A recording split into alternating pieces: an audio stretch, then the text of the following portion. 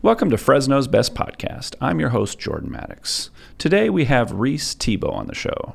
Reis reports on the American West Coast from Los Angeles for the Washington Post. He joined the Post in 2018 and has covered national breaking news, European politics, and D.C. City Hall. He previously worked on the local desks of the Boston Globe and the Columbus Dispatch. We have him on the show today because he wrote a front-page story on the Bitwise situation for the Post and has done some excellent reporting on the subject, interviewing both former Bitwise employees as well as investors and local political figures. Most of all, he has an outside perspective, less clouded by personal connections or vested interests, to look at the situation more clearly. Please enjoy our conversation, and Baker will take us there. Fresno's best.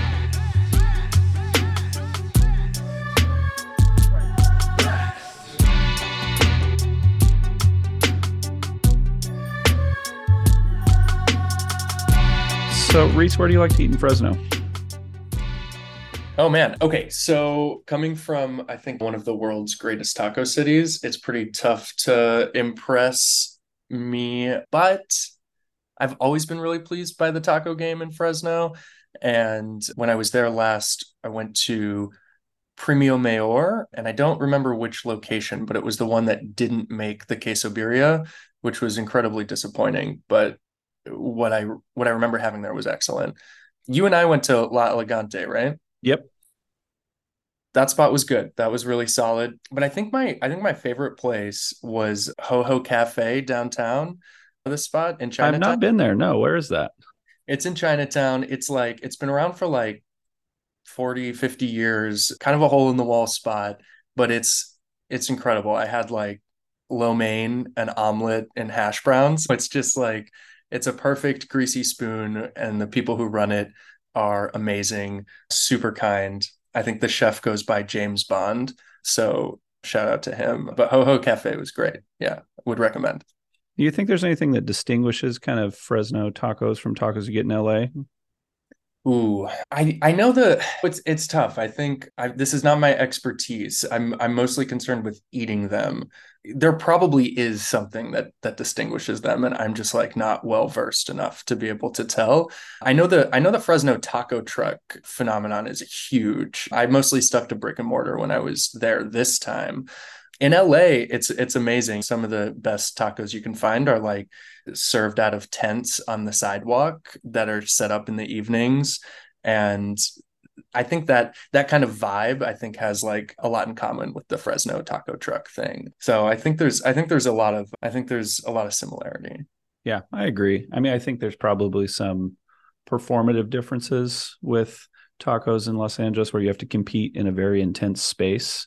Whereas here it feels kind of like maybe a bit more homely and kind of your everyday working man's tacos, as opposed to something where you just have just a lot more. I mean, one of my favorite taco places was in Los Angeles was, like you said, on the street in Koreatown.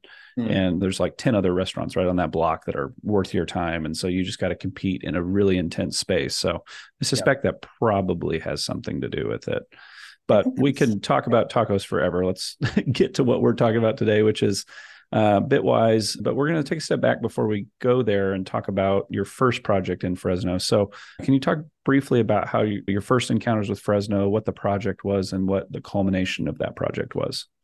Yeah. So the first time I came to Fresno was in 2017, and I was part of a 10-person reporting team at UC Berkeley's Graduate School of Journalism.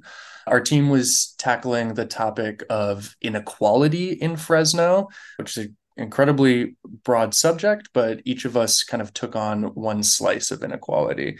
So my reporting partner and I were tasked with examining the criminal justice system specifically.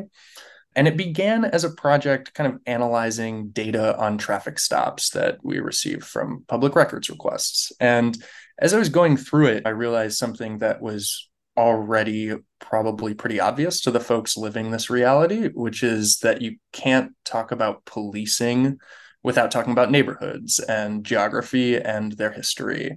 And we focused most of our efforts on Southwest Fresno, which is a redlined neighborhood, part of the city that's home to most of Fresno's Black residents, And from there, I just spent a ton of time at Fresno's public library in that California history room, reading about old redlining practices and historical patterns of disinvestment in this part of the city, which created these desperate economic conditions. And we found that in our analysis, we found that police today and recently used pretty heavy-handed policing tactics and disproportionately targeted Black residents, Black drivers, especially in the Southwest, when making arrests. So we kind of drew the line from patterns of redlining and just discrimination that have existed in this part of the city since its founding to the present day, and how those patterns are kind of reflected in the city's policing. Did you determine that this was kind of uniquely bad or representative of common patterns that you see in a lot of cities? It's representative of common patterns you see in a lot of cities. Fresno, I think, is interesting because it's always this better than me, but it has kind of presented itself as a law and order city, a city where theoretically the police are there to protect and serve, a city that recently elected its longtime police chief to be its mayor. And so I think in light of that, this kind of examination of how the police treats different people in different parts of the city was especially revealing. Okay. And what was the reception to that series of articles that you did, both inside and out?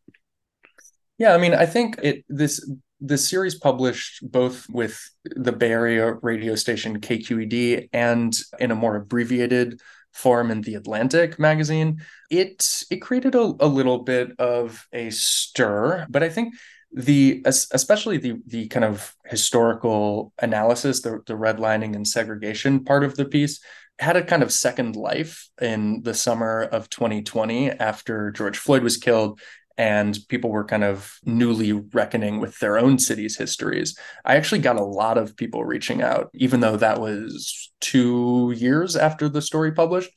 I got a lot of people reaching out then saying they had just seen the story. They'd never heard that this was happening in Fresno. They never knew about this history. And that's always gratifying when you can bring something to light that people hadn't heard. So it was prescient. It was a little bit ahead of patterns that were already kind of in the works. I think I would say that as someone that read the article. So that was your kind of first major interaction with Fresno. Let's now talk about Bitwise. So when I moved to Fresno, the Fresno area, living both in Fresno and Madera, and asked about interesting things going on in town, one of the first things that would come up would be Bitwise. And in a lot of ways, you can't miss it because when you drive into town, they have those kind of giant signs right along the 41 freeway going north. And so to kind of come into town is to kind of come through the gates of Bitwise into the city. But when I asked people exactly what they did, there was typically a lot of confusion about what the business was. There was a sense that it was a tech business. There were some people that said real estate. There were some people that said coding education. And so it was kind of a myriad list of things. And then later on, the hype kind of spread nationally as some journalists like James Fallows covered it in his book. Some other journalists covered it and kind of seeing it as potentially a way for mid-sized cities to expand their economy into the 21st century. And that's kind of how it was marketed. But I'm just curious, what was your initial impressions of what Bitwise was, and what was your understanding of the impact that they wanted to make? Yeah, this ties back to my first time in Fresno in 2017, because when we were there, we spent a ton of time in Fresno in 17 and 18, and we were talking to people about a lot of hard things that were happening in the city. But inevitably, folks would say, like, well, there's a lot of good stuff happening in Fresno too. Look at Bitwise. It was held up even then, especially then, as an example of positivity coming out of Fresno. And our reporting team actually considered renting some co-working space there. The cold brew in one of their spots like fueled a lot of our reporting trips. It was, especially coming from the Bay Area, it was like a little slice of downtown Oakland or something that popped up in Fresno. We knew there was co-working space, but I didn't know much beyond that.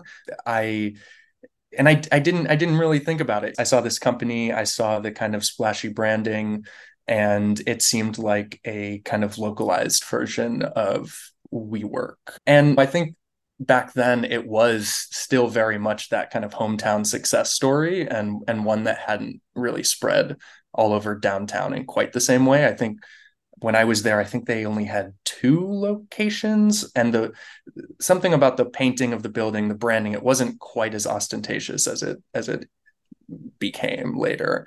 And certainly they hadn't begun expanding to other cities. But yeah, like you said, I mean, it really took off. The company did during the pandemic, I think, and following the racial justice reckoning in 2020. I think a lot of the company's messaging seemed to resonate with city officials and venture capitalists who were kind of looking to put their dollars to a good sort of equitable use. And I think for the Bitwise founders, that they felt that kind of validated their vision and position all along.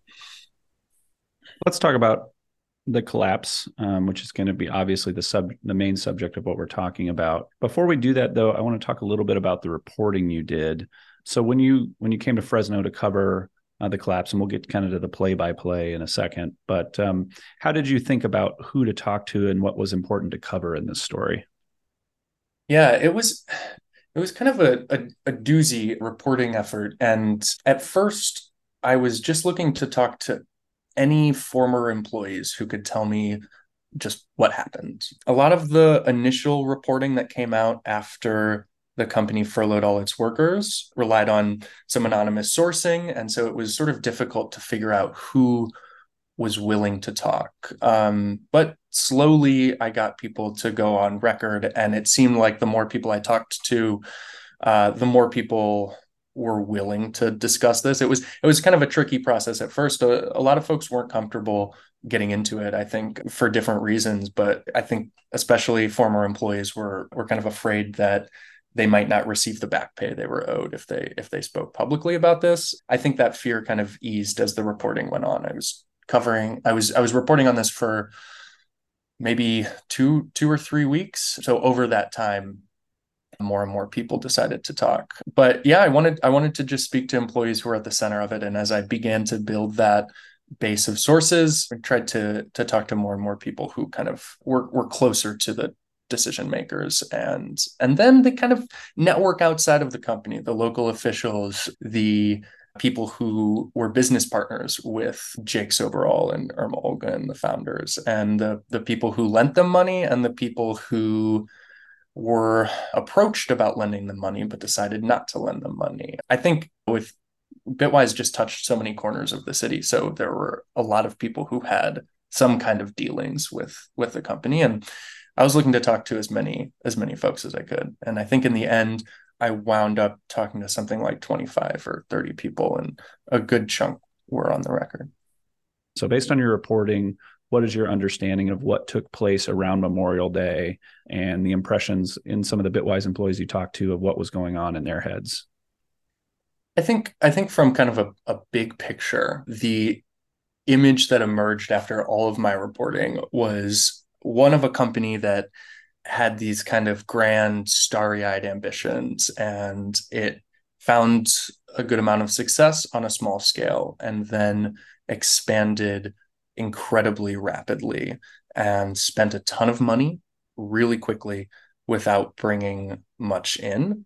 And in the end, on Labor Day, that was when it became obvious they could no longer keep it up. I think it seemed clear that the company had a lot of kind of plates spinning, and at some point they just all came crashing down. And I think in that way, it's a story akin to a lot of kind of startups go bust narratives.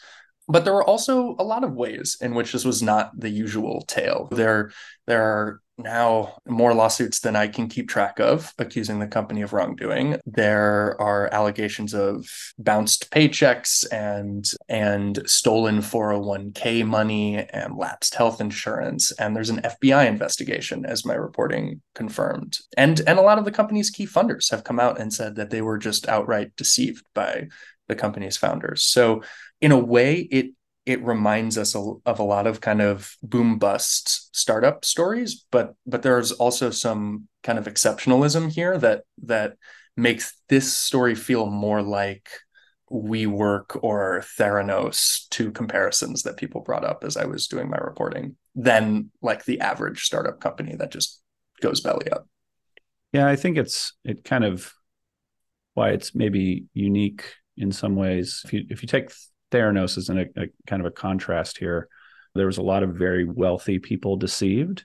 But if you think about Fresno, it's a very different demographic being deceived. And so I think, at least for me, that's why it hurts more so than some of these other cases, is that these mid-level cities like Fresno that are struggling to a lot of people that are struggling, low income demographics. It just feels different in that capacity.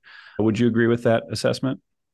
Absolutely. I think that's the really sad irony with the Bitwise story, is that the people it was formed to help, and that by many accounts it did help for a while. People who were underrepresented, who were never given a chance to succeed in this space, those people were the same people left in the lurch when the company shut down suddenly. And it does feel like for a lot of them, Bitwise changed their life twice: when they hired them, and then when they fired them and closed down.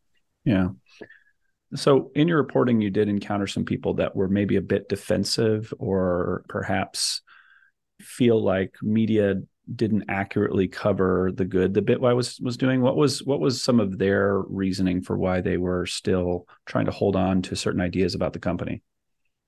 I think this was one of the most complicated parts of the story, because it's not a straightforward tale of like this Potemkin company that pretended to be something and was really doing evil. It again, from my reporting, a lot of people have cited good that was done, and certainly there were hundreds of employees that drew checks from Bitwise, at least until the end, who have said they would never have gotten a job at a kind of glitzy tech startup before. Either they didn't have the requisite experience or the degree, or they were formerly incarcerated, or just didn't have access in general. And so I think, like, for a lot of people, the reckoning of this kind of life-changing this sort of life-changing access to a world they never thought they'd be able to enter, it was hard to, that being true, was also hard to reckon with the idea that, like, in the end, the sort of love that the founders said they held for their employees just did not extend to, or seemed to kind of run out with the money. And I think that's what made this so difficult. One person I talked to compared it to the loss of a family member, and I think, like, for some employees, they felt like the people they worked with were their family. They're certainly super close friends, and lots of close relationships throughout the company, and feeling kind of safe and at home in an accepting environment was just kind of made this was sort of life changing for them. And so when that all came crashing down, they had to both reckon with the loss of a job and the loss of this kind of personal important community. And I think that for a lot of folks I talked to, the idea that after the fact, Bitwise was being portrayed as kind of a Ponzi scheme all along, and the subtext there being that the employees were kind of stooges that went along with it. I think a lot of people felt that was just totally unfair, and that it did not kind of capture the value that maybe Bitwise brought to the communities they operated in, not just Fresno, but other cities, but also kind of the value that the company had for the employees themselves. And how did these interviews with former employees differ than compared to when you talk to politicians? I think there's a lot of political interests here and posturing that goes on to make sure you're on the right side of these things. What was your impressions from talking with them? I think the politicians I spoke with were always careful to say that they really feel for the employees, and the biggest impact of this is the 900 or so people across the country who are out of work. I do think that in subsequent sentences, officials were more willing to kind of forcefully denounce the company and its operators. Whereas a lot of the employees I talked to, not all of them certainly, but a lot of the employees I talked to had those kind of more complicated feelings I was mentioning. Okay. What were some of the impressions you gathered from the interviews about Jake and Irma? And do you know if they've actually communicated with any other media since Memorial Day? As far as I know, they have not spoken to the press or to their former employees. Some folks I talked to who were on texting bases with both of them had reached out and hadn't gotten a response from Jake or Irma. I don't know if they've spoken off the record to other outlets. I've reached out in lots of different ways, including knocking on both of their doors, and didn't get a response from them either. Okay. Which, I mean, if this is going to go the direction of maybe potentially criminal proceedings, that would make sense that you would want to be mum's the word. But I'm just curious because they are kind of at the kind of head of this ship and kept a lot of things close to the chest, as far as I understand. And what was your sense about insulation from the problems? Was it mostly in kind of the executive boardroom, if you will, where most of this was going on? Or did you get the sense that people knew that there were problems? Yeah, I mean, I think my sense was that the company's leaders kept the financial goings on pretty close to the vest. And a lot of employees I talked to just didn't know that the company was in such dire trouble until some of the local reporting started asking questions. And even after that, when employees would send a link to a local news story sort of suggesting that there have been some financial difficulties, when they would send that to a colleague or a superior, they would be told everything's fine. And there were some all staff emails sent after one particular story was published that I think basically made sort of a joke about the idea that Bitwise would be struggling financially, and kind of doubled down on claiming that they were fine. So it just I think when it all went bust, it really took a lot of people by surprise. So when you wanted to cover this at your newspaper, what was kind of the response in terms of the relevance for a national audience? Was that relevance seen immediately, or did you have to kind of do some persuasion there? Well, I think in every story we cover, we have to make a strong case because we have a pretty big platform and there are so many important stories nationally that we can't cover everything. With Bitwise in particular, it struck me as just a compelling kind of saga of something that set out to do good and ended up going really wrong. The fact that it was happening in Fresno, where I have a kind of personal connection, drew me to the story as well. And just kind of the idea that if this were happening in another city, I think it would be getting more attention. I think it feels to me like one of the biggest stories in the Central Valley this year, in the last couple of years. And I do think it has national implications, not just because Bitwise in the end had a national footprint, but because I think it does say something about the way that tech companies can kind of sell themselves and sell their vision to cities, and how that sometimes just really doesn't work out. We talked a little bit about this before we started recording, but can you just share some of the responses and the reactions you got to the article after it was published? Sure. Yeah.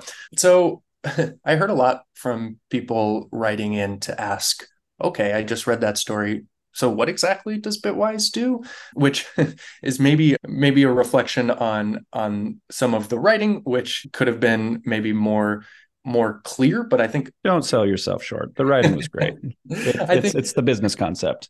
I think really right. I think really I appreciate that. But I think what it reflects is kind of a general mystique about the company's business plan that plagued it until the very end. And I think that ended up being one of the main problems, is that in the end, maybe Bitwise didn't really even know what Bitwise was. Yeah. And I think something that I am coming back to a lot in this, it's really easy to, in the aftermath of these things, to kind of split in some ways, good and bad, trying to find the culprit, trying to find someone to blame. And I think a lot of that comes down to the fact that we don't really have a sense of tragedy in seeing that someone that tried to do something good and then it ultimately came to not, and having that like well-intentioned person who made, or well-intentioned company that got off the rails. And I think that is from a lack of a sense of tragedy.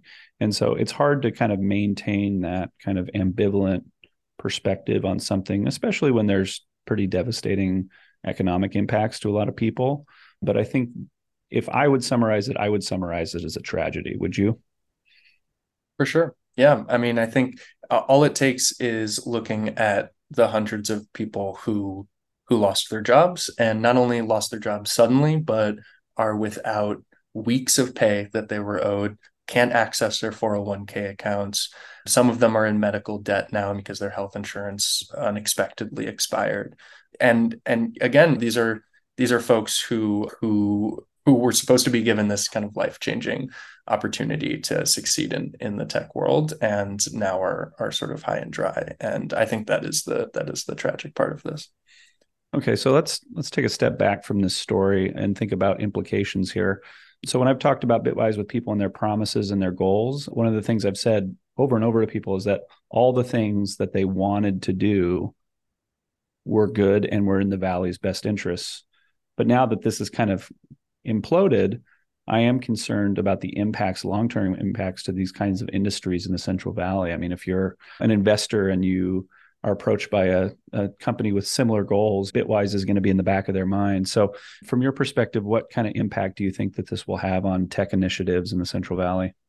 Yeah, I think that's all fair. I think the long-term effects are going to be pretty hard to parse and predict. And I agree. I think there might be some more wariness locally about these kind of fancy startups making bold promises. I think on the flip side, and this is what some local leaders have said too, is the sort of best thing that Bitwise has done for the city is the actual buildings, the buildings that they kind of renovated and beautified downtown.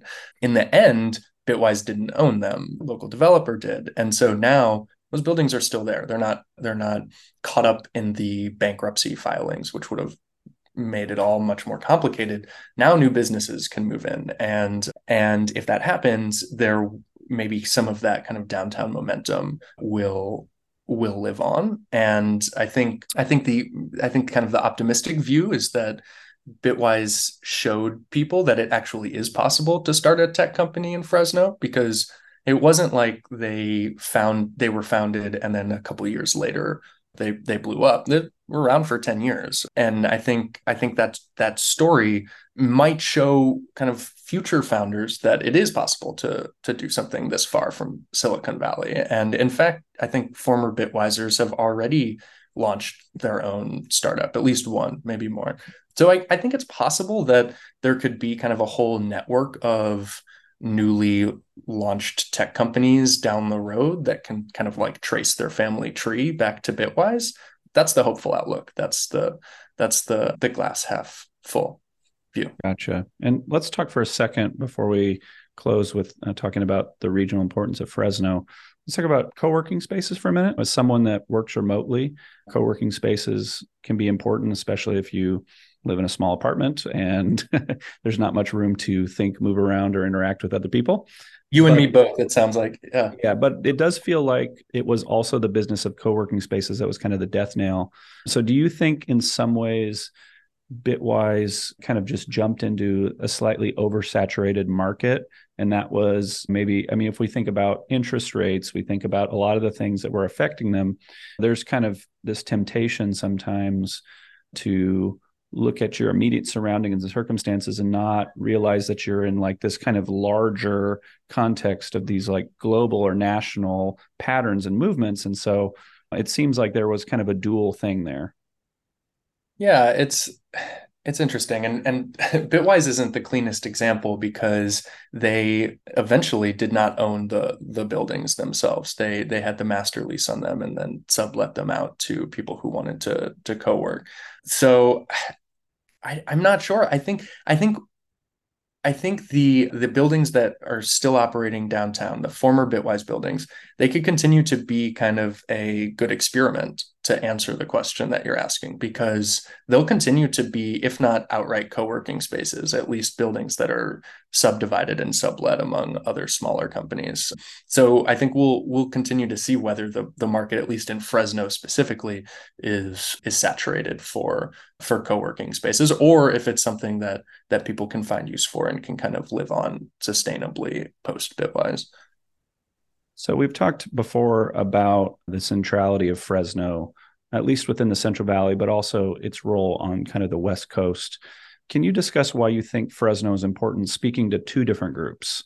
First, to outsiders that may be skeptical of its relevance to the movings and going on the West Coast, but then also to people in Fresno that often feel forgotten or neglected in terms of like what California is. Yeah, I think one reason that the Bitwise messaging was so compelling and for a long time so successful is that Jake and Irma, I think, really tapped into a truth about Fresno, and that's that it is underestimated, something they always said, and it's unfairly underestimated. But I think just the facts are that Fresno is the capital, really, of one of the world's most productive agricultural regions. It's the state's fifth largest city. It's bigger than Sacramento and Oakland. And it kind of sits in the center of one of the most important parts of the country's richest, most productive state. I think too, it's valuable to pay attention to Fresno because it offers a microcosm of what plagues California at a kind of state level. It's an incredibly unequal place. Some of the poorest neighborhoods in the country with some of the worst air quality are there, and then some of the richest neighborhoods are there too. So like kind of right in within not that many miles of each other, you've got like Beverly Hills and you've got Appalachia. And I think it's fair to say what happens in Fresno can reverberate around the state, and that there are lessons to be learned from the city. And I think that can be good, that could be bad, but I think what can't be argued with is that Fresno is one of the most important cities in California, and California is kind of the economic and cultural driver of the country. I think too, like whenever a city becomes the butt of a joke, it's always a good sign that there's something more going on and that the city's not really well understood and there's more to its story. I think that's something Fresno had in common with a lot of the cities that it ended up expanding to, whether that be like El Paso or Buffalo. I grew up near Detroit. My dad worked in Detroit, and Detroit was kind of the same way. And I think kind of people poking fun at cities is really just a sign that they don't understand them, and that there's something pretty interesting happening there. Yeah, I agree. And I could probably say a lot more about that, but I'm going to jump to my last question on this topic, which is, given what you just said about not understanding, and there's a lot more to be discovered, what kind of topics would you be interested in either reporting yourself, but you can't because you're spread across a whole coast? What kind of stories need to be covered in more detail in Fresno that would be intriguing to readers and people on the outside?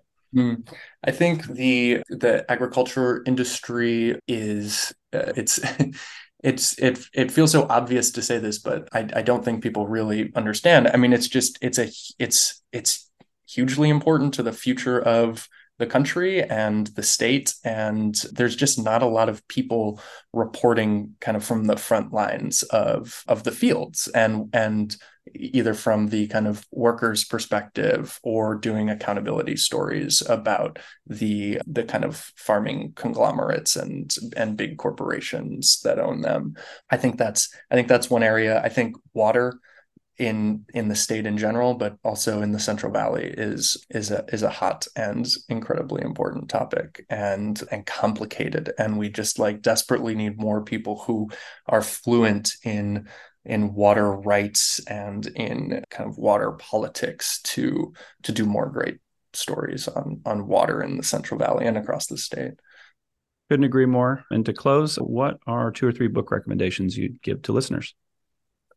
I would recommend The Color of Law by Richard Rothstein, which is a few years old, but it is a book I was reading during that 2017 reporting project that kind of turned me on to and contextualized redlining and de jure segregation in the country. And I think kind of gave me a good framework to approach Fresno. I don't think that Fresno makes a cameo in the book, but I think it does kind of add broader context to a lot of what we see there. And it's a good read. It's short. It's powerfully written. And ditto for a newer book, Poverty by America by Matthew Desmond, guy who wrote Evicted and I believe won a Pulitzer for it. Short, compelling, powerfully written book with a lot of good research in it. I should mention Mark Arax, my favorite Fresno writer, whose West of the West was excellent, a book a few years ago that kind of combines memoir and reportage. And his newest book, I think, The Dreamt Land, is next on my list. And speaking of water, Mark does a really powerful, good job writing about water. What are you working on next? Well, there's been a lot of labor strife in Los Angeles. Most high profile, maybe the actors and writers unions have gone on strike, shutting Hollywood down. I've been reporting on that and kind of its implications across the city and country. So is our TV going to suck for the indefinite term? It depends if you're like a big fan of reality TV, and okay. If you are, maybe it's a golden age. If not, I don't know. But I'm prestige dramas in the near term.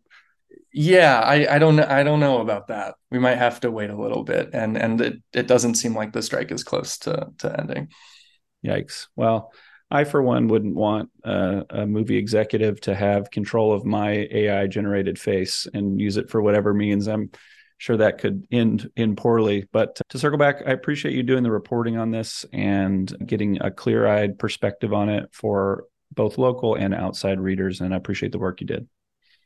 Thanks so much. It's been great talking, and I appreciate you for putting Bitwise on my radar again and continuing to stay in touch about it, and for having me on. Thanks for listening, everyone. As always, you can support this podcast by leaving us a rating and review or by making a financial contribution at our Patreon page, which is www.patreon.com/FresnosBest. We'll see you next time.